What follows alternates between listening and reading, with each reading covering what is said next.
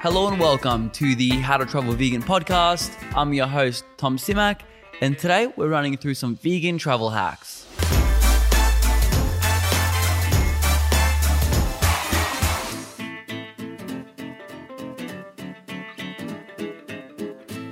So I've wanted to make this episode for a while, slightly a bit more longer form.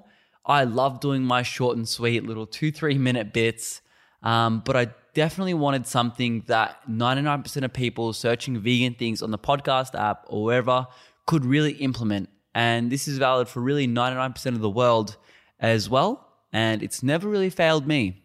But firstly, I do want to start with a thank you to everyone who listens to this podcast.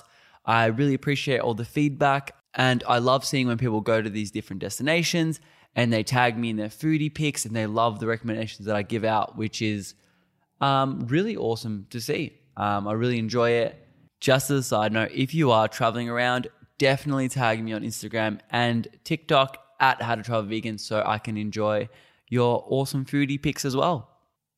But let's jump into it. We're going to start with the ecotourism part of things. Now, yearly, there is 1.32 billion tourists traveling around. And if you're one of them, you really need to do your part to make sure that what you're doing and the things that you're seeing isn't damaging to the eco habitat or the architecture. I'm talking specifically about single plastic use. We all know about the horrendous Pacific garbage patch, which is in between California and Hawaii and is double the size of Hawaii. You really don't want to be contributing to that. And the first thing I'm going to run you through is how to stop using those single-use plastics, especially while you travel. Now, I'm sure we all endeavor to one day hope to, and maybe take slowly steps to becoming a zero waste and having a zero waste home, which is really cool. And it's awesome seeing a lot of restaurants and cafes that I look into going into a zero waste business structure, and the way they make their food is fully sustainable. For us, it really comes down to things like saying no to a straw.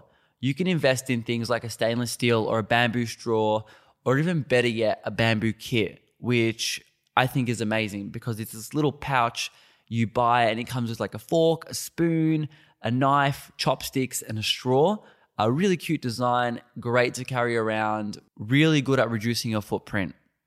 For some of the products I'll be mentioning, I'm going to leave links down in the show notes just for your convenience, but a lot of it you can find in different places online, in a convenience shop, a travel shop, places like this. The next thing is mainly really important for summer destinations, but of course it is vital for winter as well, and that's your drink bottle.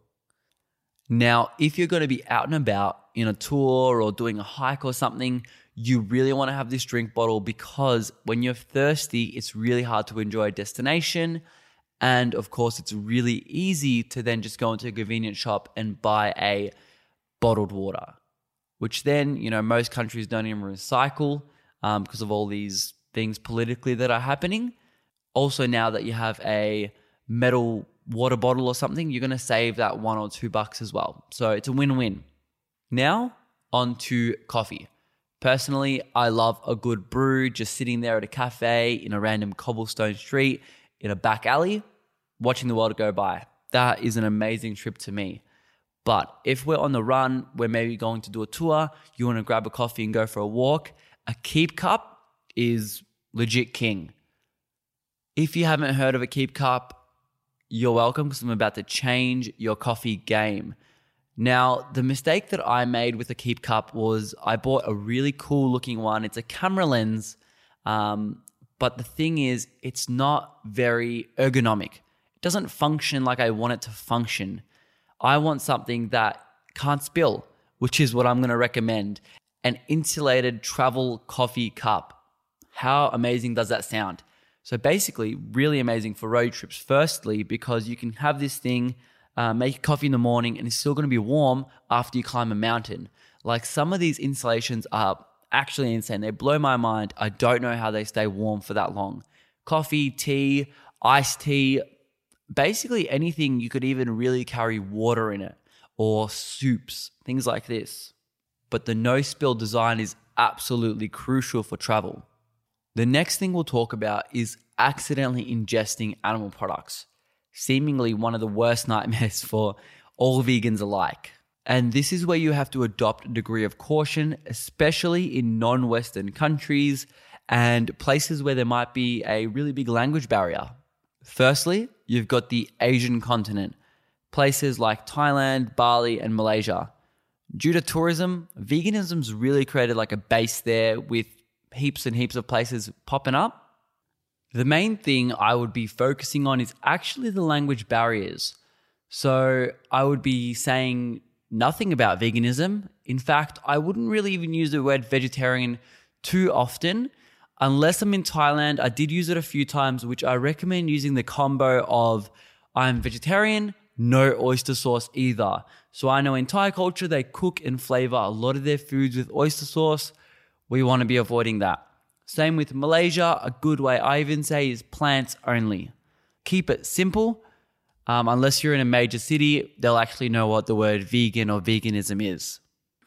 Now, in Japan in particular, but you can use this across any country, Asia, Europe, South America, where the language barrier is quite big, I would actually print out a little card and put that card in my wallet or phone or pocket, and I would have their translation of vegetarian, no animal products, vegan, plant-based, no animal products at all, anything like that, and actually just have that there. So when you go to the restaurant, you can hand that to the waiter or waitress or to the chef so they know what's going on. But you could also have like a audio saved to your phone with like Google Translate, translating what you do and do not eat, which is a really creative way to do it. Now, Asia in general, I see way too many people stressing for no reason at all. Remember, this is Asia where eating animal products was really a luxury for a very, very long time. So a lot of their dishes are based with tofu and veggies. And I'm confident with that Asia-wide. So I'm going to China next week. I have absolutely no idea. I have done no research at all. But because I know Chinese people are very heavy based on veggies and soy, rice, potatoes, these things, I have full confidence that I'll be totally fine without even knowing any vegan restaurants. Now, of course, I usually do like to do my research so that I'm not wasting my time trying to find the best place, especially because, I have to review the best ones. But that takes me to the next category, which is use your resources. Obviously, you have this podcast, which I do little snippets, reviewing restaurants, tours, budget, things like this. Any tips and tricks? Secondly, you have Happy Cow. If you guys haven't heard of this, it is an app and a website. The website is completely free of charge to use.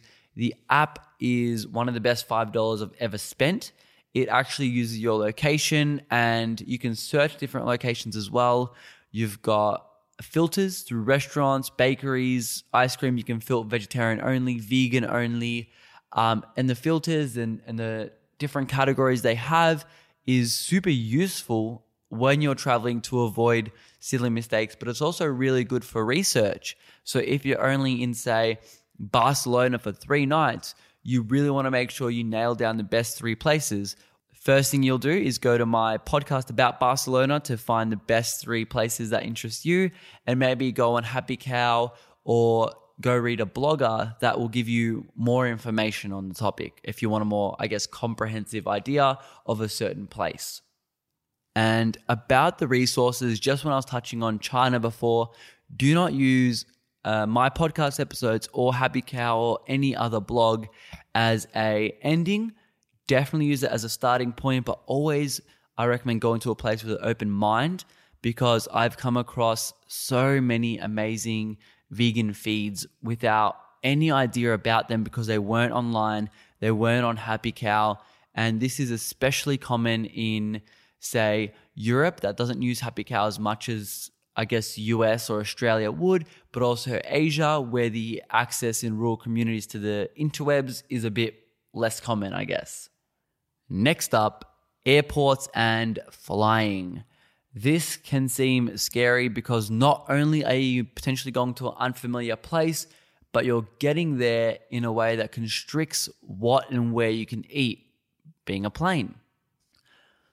I'm here to soothe that pain. There is no airport in the world that will have 0 vegan options, even if you get a bag of nuts. Lucky for you, 21st century, so there's plenty of places at the airport now that usually have vegan options.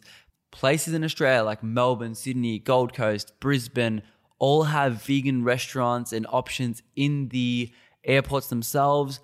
Back a few months ago, I covered an episode with Seattle where they have Floret, which is a vegetarian-only restaurant in the main terminal of the airport. Not only that, but with growing tourism, you've got bigger chains like Mexican food, Asian foods, and popular fast food chain like Hungry Jack's or Burger King, depending on where you're from, McDonald's, all releasing vegan alternatives. Now, as for flying, there's 2 ways you can go about it, and they're both really simple. The first is once you clear customs, go buy yourself a bag of nuts or a muesli bar, get on the flight. There is always going to be that option for you. And the second one is just as simple. A lot of the carriers nowadays like Qantas, Virgin, Delta, Hawaiian Airlines, Jetstar, I can't name them all, but you're going to be looking at just requesting a vegan meal and getting them to accept it. That's it. The way to do that is either contacting your travel agent if you booked it through them. You could call their reservations or support team, or just advise them of your meal request at time of booking. So it's actually really simple, and a lot of the time they will usually confirm it to you within 24 hours. Now, the only, T and C to that is you have to let them know at least, I believe the rule is 72 hours before you fly. And that's really just how simple it is. Awesome. That is all for my top tips for general vegan travel. Again, I do want to mention one more time how thankful I am of everyone who listens to the podcast and on YouTube and all the other mediums that are out there, and really appreciate you guys tagging me on different things. I really don't get to mention it too often because I don't want to go over that 3 to 5 minute mark on those short form episodes. But since this one is at, 15 minutes or whatever it is, I am more than happy to spend 30 seconds of my time to thank you guys. So that being said, any questions, hit me up on Instagram or TikTok at How to Travel Vegan. If you're on YouTube, like, comment, subscribe, all the good stuff. It really helps the show out so much with the algorithm. And that is all. Much love. Peace.